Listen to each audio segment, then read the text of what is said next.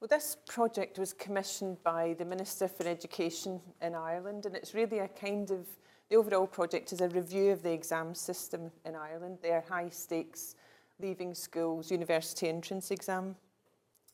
So although we've completed the report and haven't made policy announcements, you'll be familiar with this scenario. So what we're sharing with you today is really rather preliminary.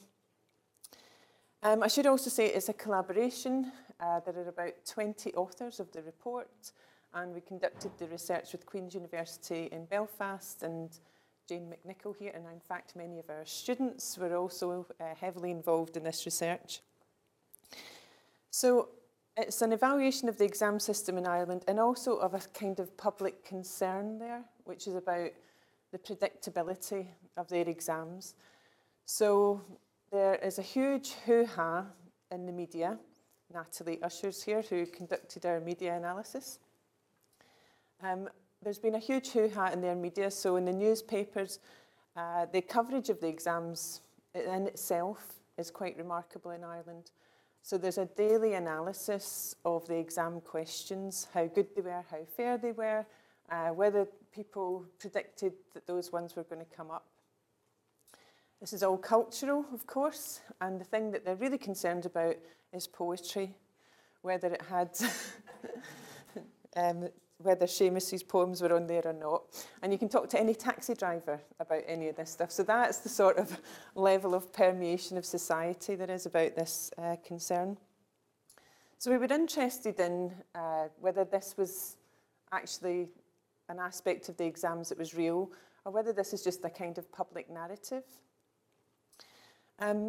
We looked at the media, the newspapers. We also looked at the social media, what was said about the exams on that.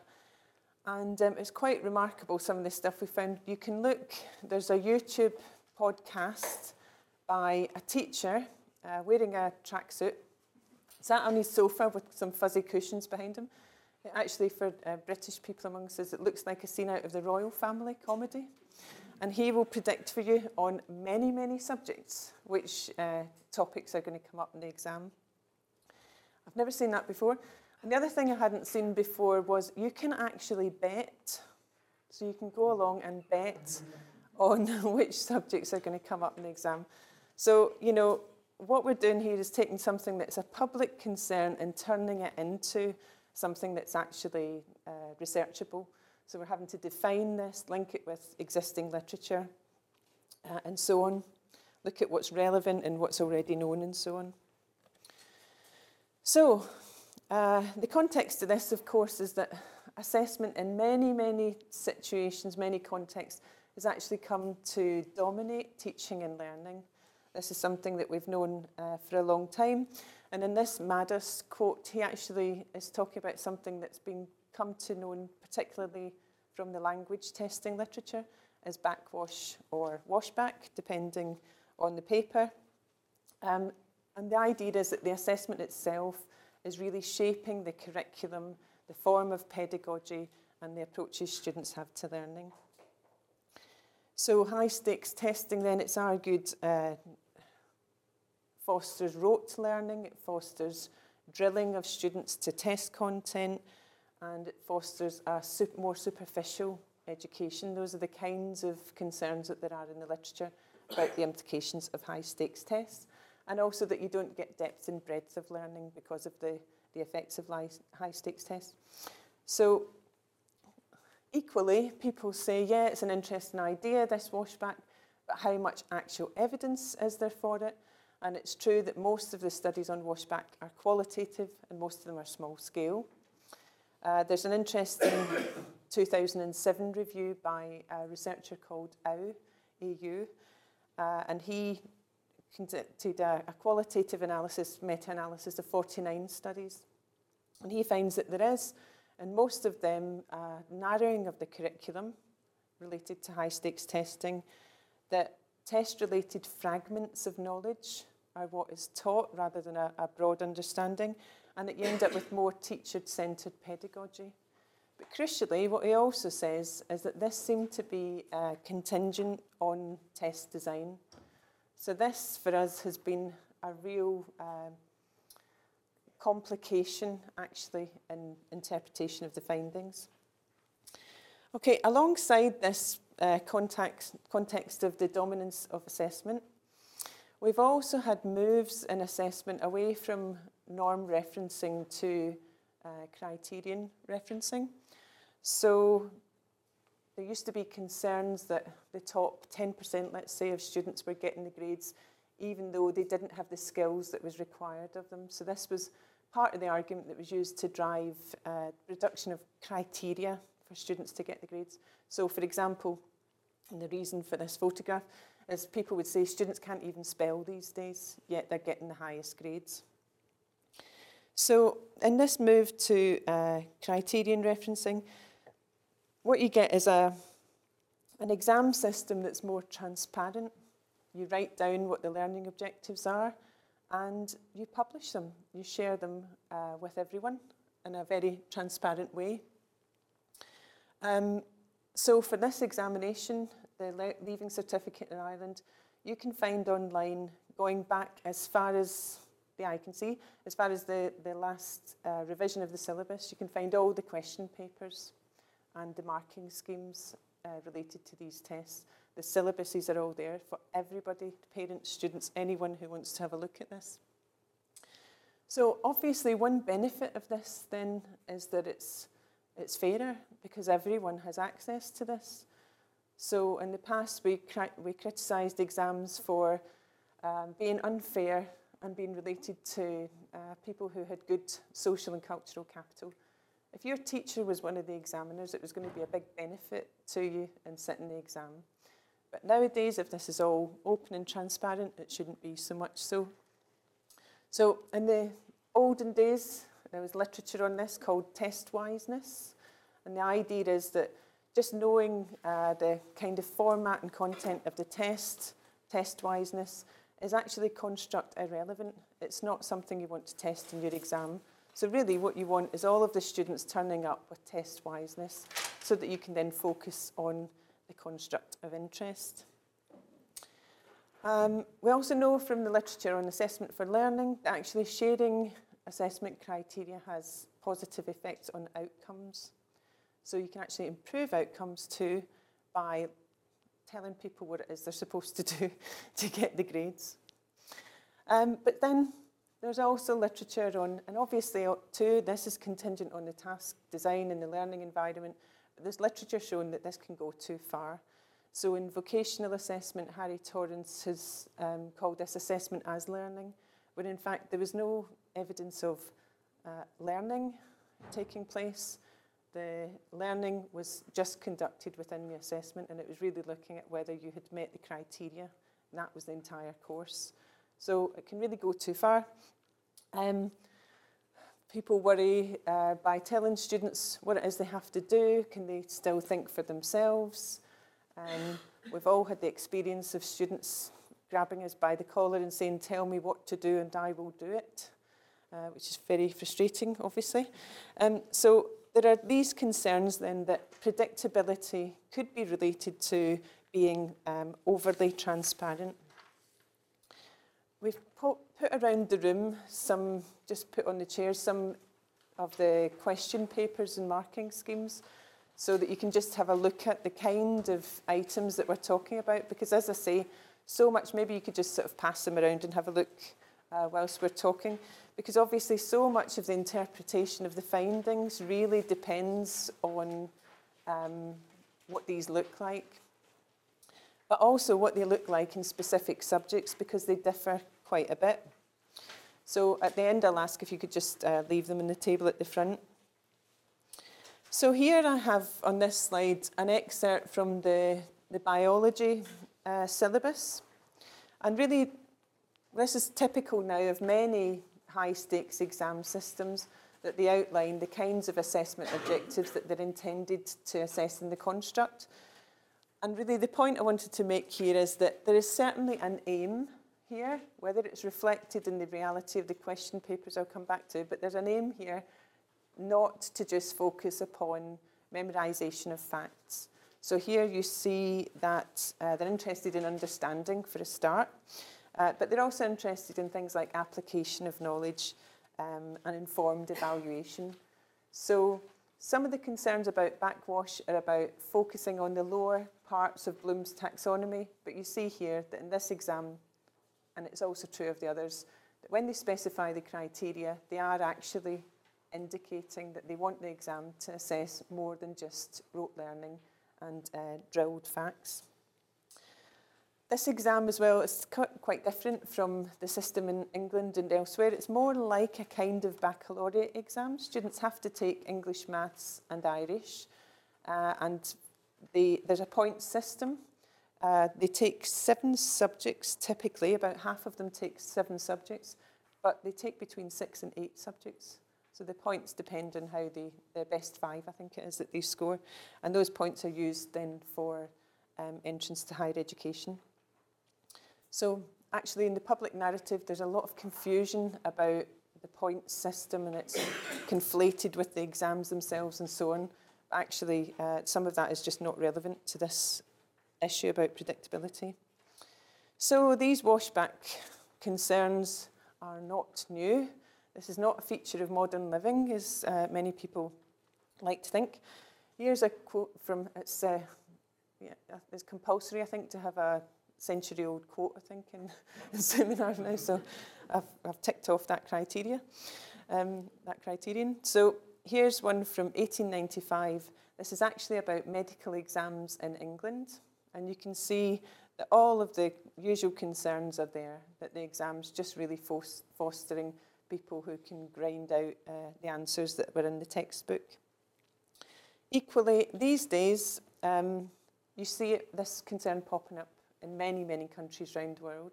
So we've had it here about the A-levels in England. Here's an example from the New York Times about examinations there.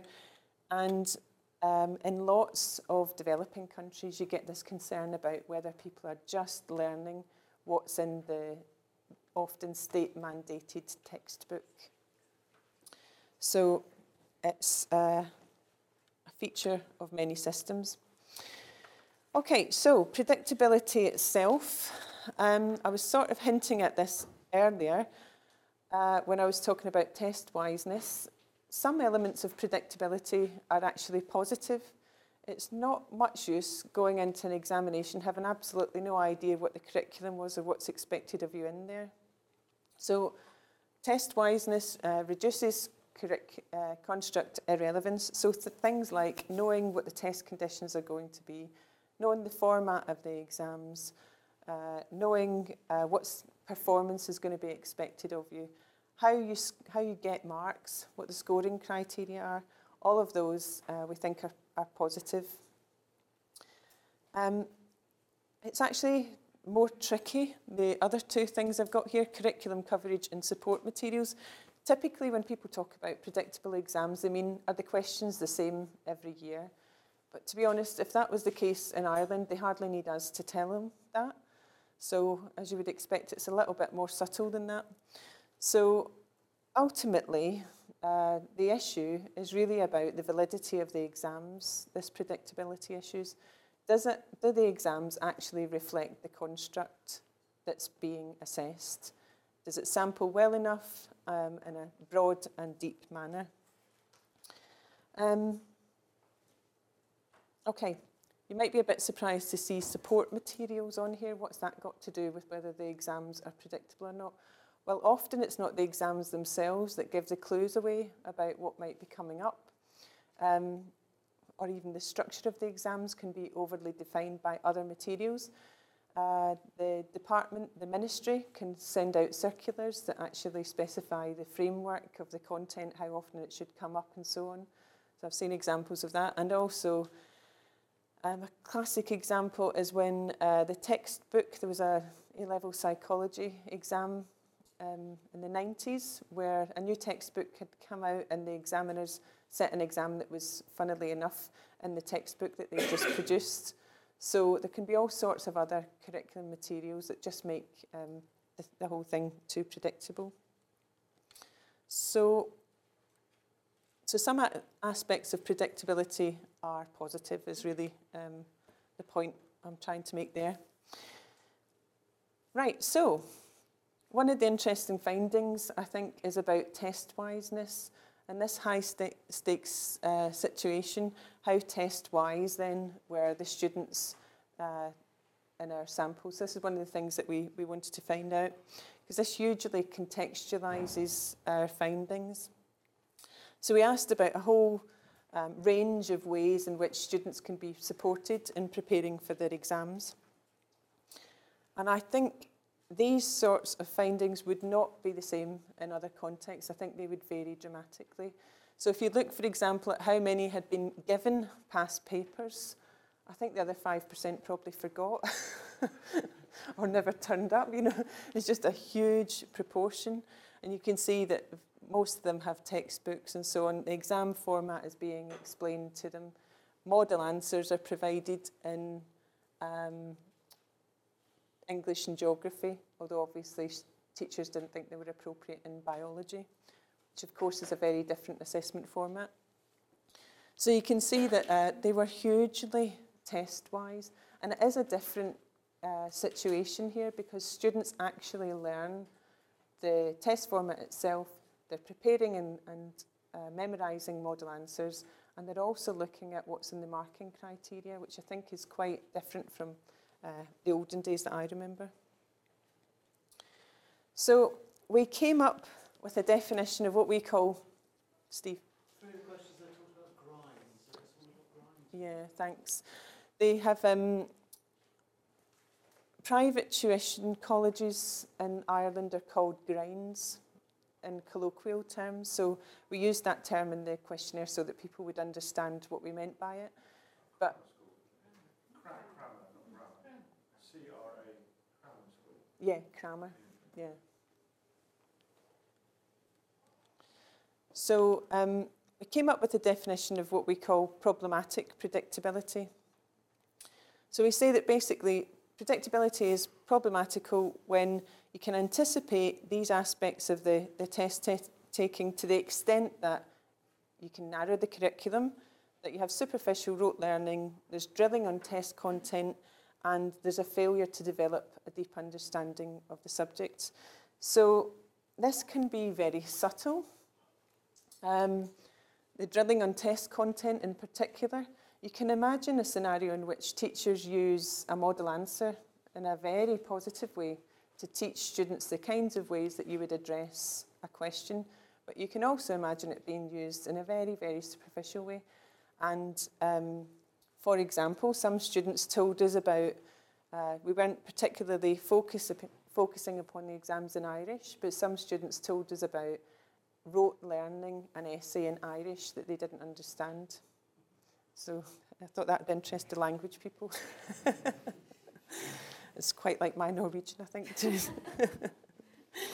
So this is it's a very broad project, and we're only going to look at one aspect of the research we conducted, but just to contextualise that too, we did analyse the examination materials. Of course, we did those over 20 people looked at them in a systematic way.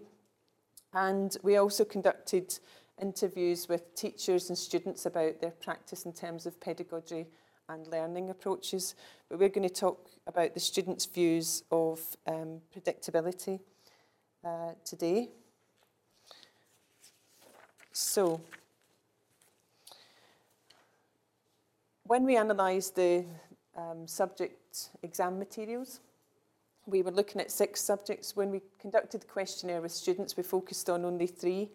Now, all of these government-funded projects are conducted in a very short space of time. Many of you will be familiar with that. And we had to choose the subjects in advance, and as luck would have it, the 3 that were the least predictable in terms of content were the ones that we had focused on our questionnaire. So there's nothing we can do about that. Now I say here that they're either predictable or not. It's a bit more complicated than that. And none of them were very predictable, really. And all of them had some sort of issue associated with them in terms of predictability.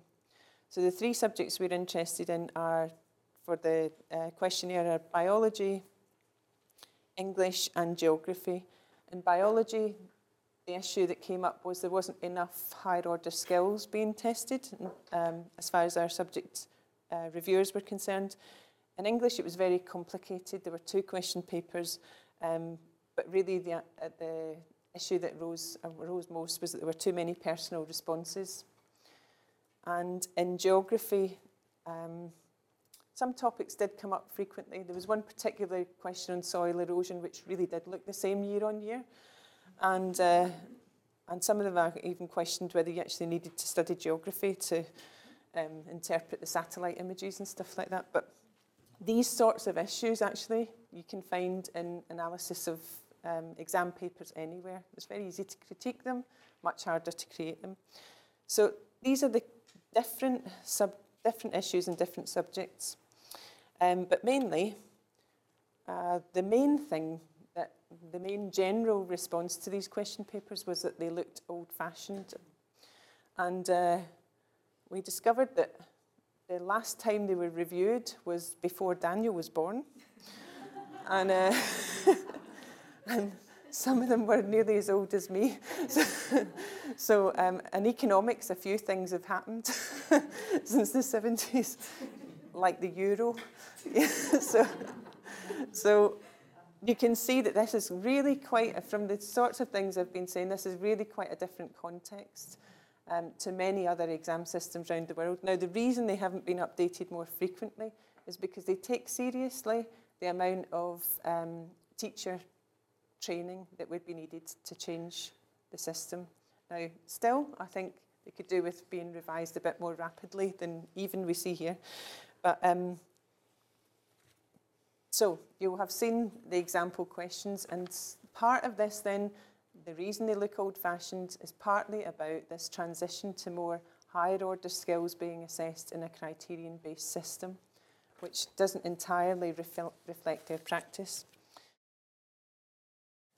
Thank you, Joanne. As you can see, here's a nice picture of one of the classrooms which we visited when we interviewed students in Ireland.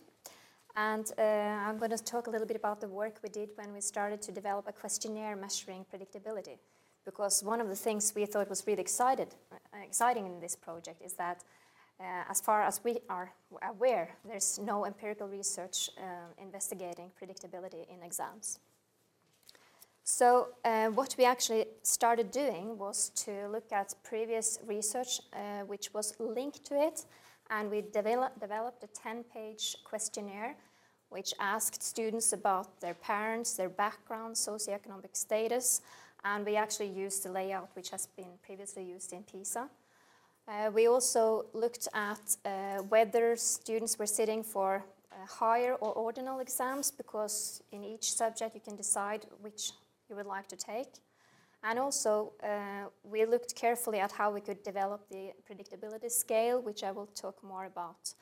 We had some previous research conducted by Ofqual and Murphy, and also we used the washback literature, which Daly and colleagues have been written about. And we looked at this theory when we were starting to discuss what is predictability and how can we develop items and constructs which can measure it. In addition, we have measured subject-specific learning strategies in biology, English, and geography. And there we used the work by Marsh, which you all know here in Oxford, and Weinstein, but we will not talk too much about that today. We will talk more about that later, but that's also something which we are really interested in doing. And then we also have questions relating to learning support for the exam, such as use of ground schools and family support, which Joanne talked about. And this was what we tried to do. Talking about the predictability scale, the scale in itself is divided into 3 subscales. One about predictability with items such as I predict the exam questions well, measured on a 4-point Likert scale, and also something which we have decided to call valuable learning. And of course that can be discussed a lot, what is valuable learning. But it has items such as the exam test the right kind of learning, or to do well in this exam I need a broad understanding of the subject across many topics. And you will be aware of all the literature upon what is called deep learning and having a complex understanding of complex issues. And this is the ideal situation where we would like our students to elaborate a field and not specifically narrow something. So it's the difference between superficial and deep learning. Then we also have a construct which we call narrowing the curriculum, which has items such as to do well in this exam, remembering is more important than understanding. And I left a lot of topics out of my revision and still think I will do well. So these are typical examples of what we had all together in the scale, but the scale included 10 items overall. So this is our new contribution in this research. And this is how it looked. And we actually discussed a lot how we could measure this, because we didn't want to give the students too many pages. So if you look at this, the way we have been doing it, we actually used a format which we haven't seen very much. If you look at 12A, instead of checking off for strongly disagree, you will, in English, for instance, write down 1, 2, 3, or 4, which is a different format. But since this is students age 18, most of them, we thought we could actually start doing that. And the piloting of the questionnaire also showed that they were capable of doing that instead of checking off as they usually do. So in that way, we managed to gather a lot of data with less pages, which is always a good thing to do when you have this service. We also conducted cognitive interviews, which turned out to be pretty good. We actually had hold of 2 Irish students here in Oxford who had taken the Leaving Certificate, and we used the method developed by Cara Benick to go through each items and record the interview and talk about each item and have feedback, and then adapted the questionnaire based upon the feedback we got. And for me, one of the things you can see I took as an example is, like, instead of using words like the police, in this we used the Irish word garda. And of course we included years instead of Shakespeare also when we talked about literature. But it's all these few details, but it turned out to work much better after we have been discussing these issues with Irish students. Yes?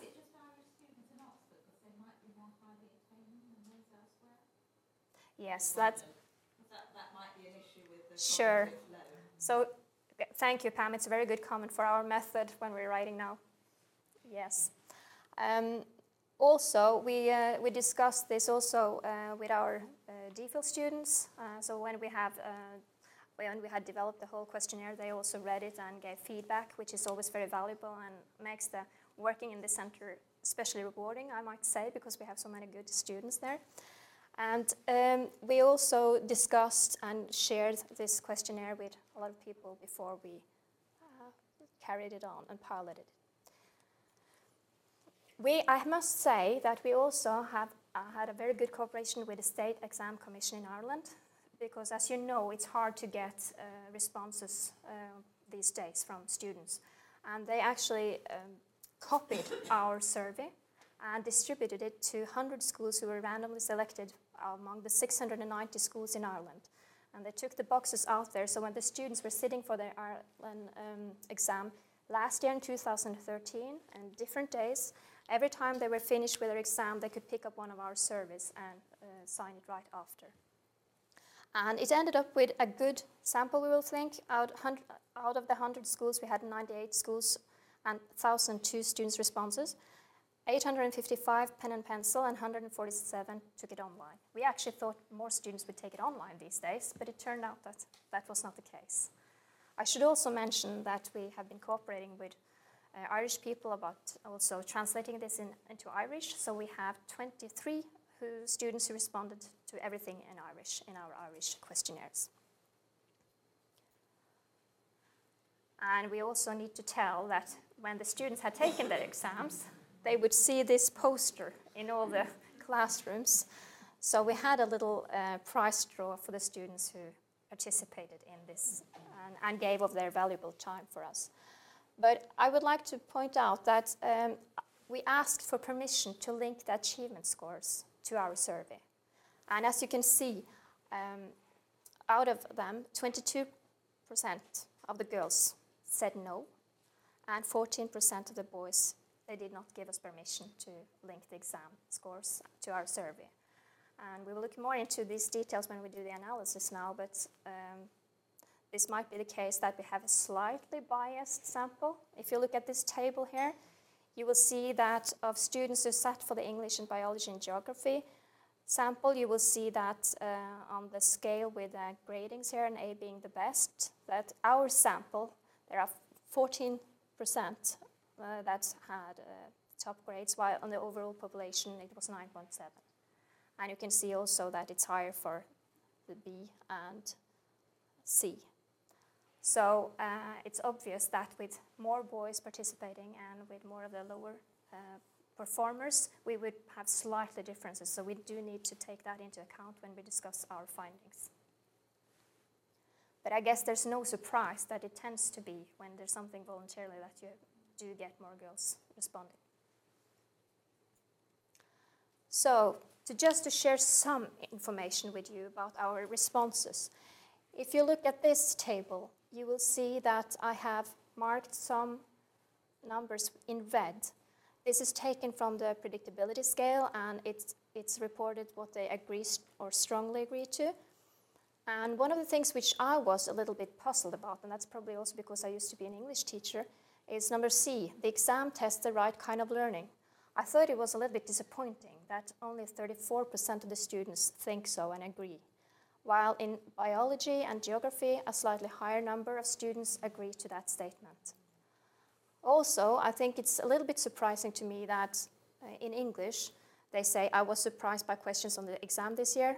Only 32% of the students agreed to that, while in biology, they said 73% agreed to the same.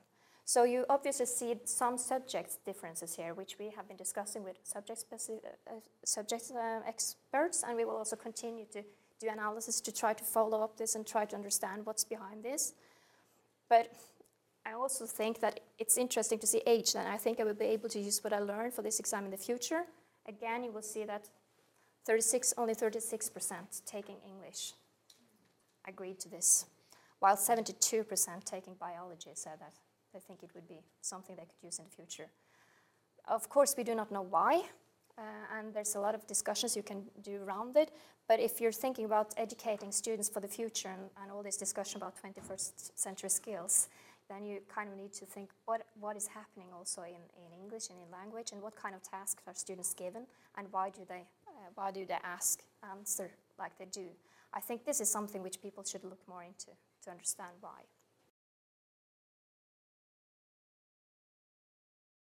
So these are the same items, all items part of the predictability scale.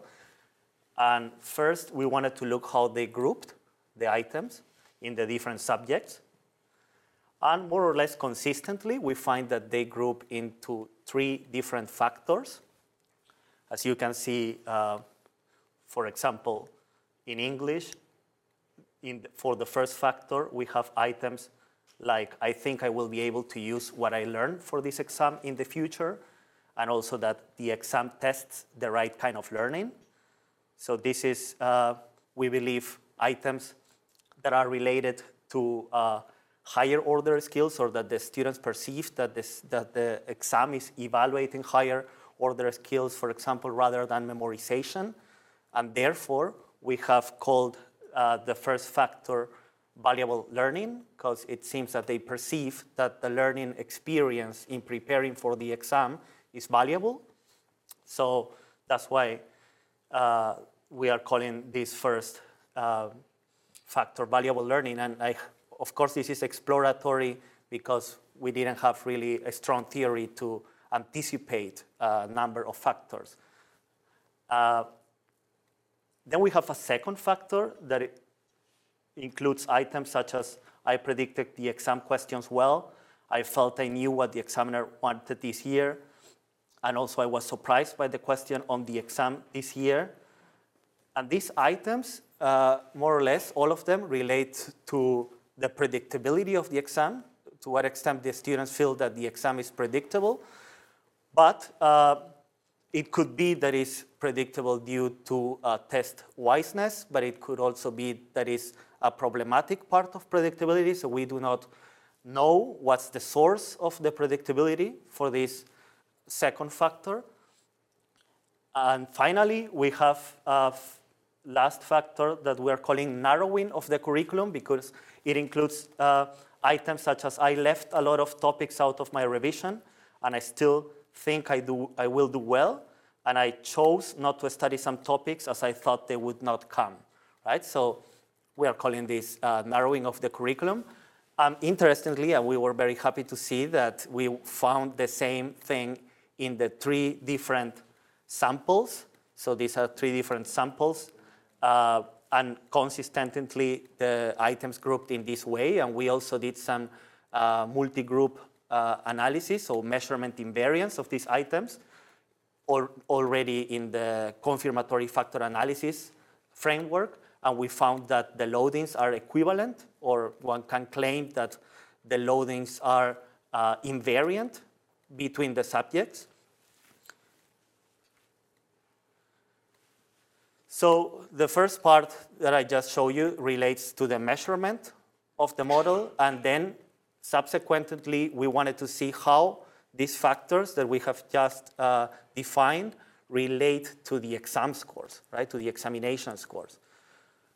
And here we have descriptive analysis that relates the different scales, some of the items in the different scales. I'm not including all the items here. We are just showing those that came out significant for this slide.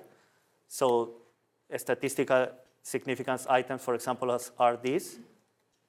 And the significance indicate that differences in the average scores. M is the mean, right? So M is indicating the mean. The average examination score is statistically different for those who agree and disagree with this statement.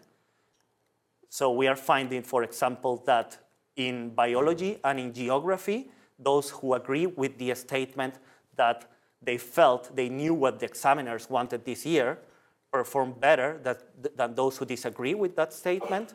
And this difference is statistically significant for biology, right? We find the same pattern from geography, but it's not necessarily significant. And then we find exactly the opposite relationship with the items related to the narrowing of the curriculum. So it's a negative association for these items. And I think we were also happy to see this result, right?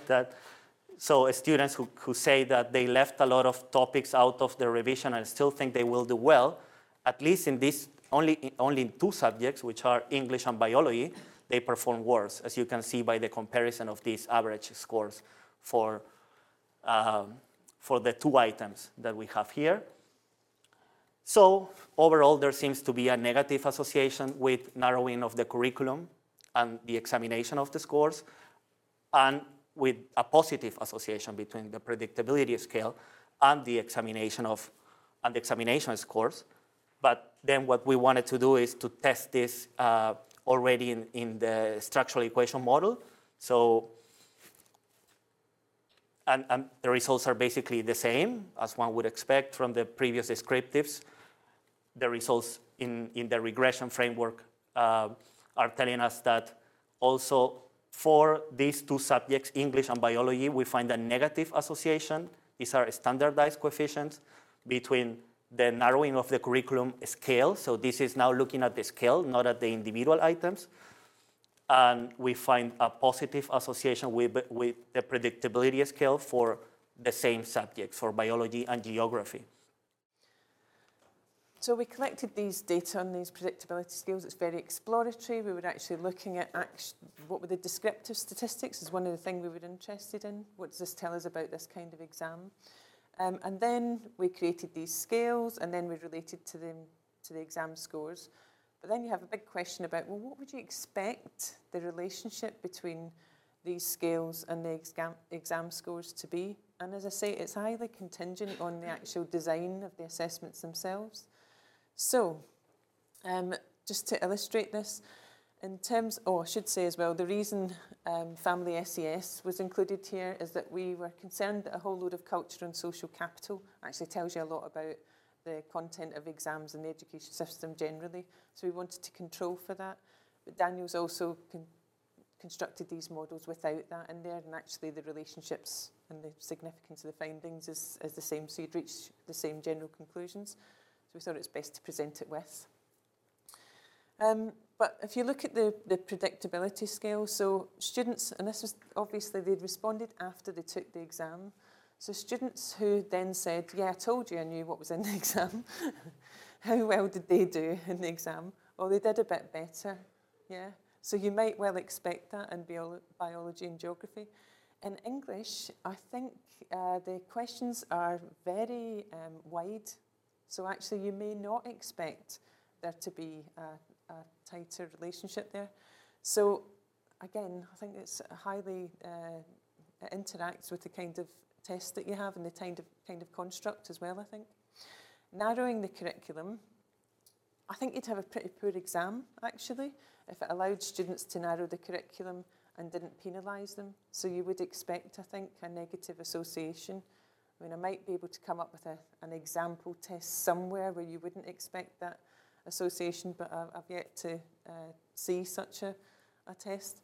And the valuable learning scale, so there we were interested in, were students motivated if they valued the kinds of learning that were on the test? That was the sort of relationship. So we expected a positive relationship, really, and we do get a positive relationship, but it's not significant and it's pretty small, let's face it. And I think one of the tricks we've missed there, because obviously this is the first time this has been conducted, so what would you do next time round, you know? We had some learning strategy instrument, as Therese said, the Marsh scale in the questionnaire, but actually it didn't deal with strategic learning at all. And I think here what we got was highly strategic learning, so that students, whether or not they valued the kind of learning that they had to do for the exams, if they wanted the points, they were going to do it anyway, and so much is evident in this system that are highly, highly strategic. So I think we'd need some strategic items, but given that they come from a different literature from the Marsh scale, and actually there's some, they don't entirely agree with each other, that was going to be problematic. Plus, how long can your questionnaire be? It was already 10 pages. Okay, so what are we claiming then? This is actually the first time that there has been any empirical evidence showing these stratospheric levels of test wiseness and these high stakes exam systems. So I think that's quite interesting in itself. And it's also the first empirical study showing that on a large scale for a high stakes exam, although I could reject some of those descriptors, modifiers, it's this first study showing a relationship between narrowing the curriculum and test scores. So I think that's quite interesting as well, given that there's a big washback literature, highly qualitative in nature. I can't tell you how delighted we were. We're numbers people. You never get an invariant scale across any population, never mind across different subjects. So we're really, really pleased about that, which should make it easier to publish, for example. And I think that this really needs more thought and more explanation, that actually the relationship with exam scores, its contingency with subjects and with the construct of interest and the task design, I think there's a lot more could be done to explore that more fully. We're also going to analyse lots of the other results we have, the student interviews and teacher interviews and so on, but particularly interested in learning strategies and their relationship with exam scores and with the predictability scale, and trying to put some of these analyses together would be an interesting thing to do too. So as well as that, we hope that we'll be able to use this scale in other contexts with other kinds of exams and examine its properties in different contexts as well.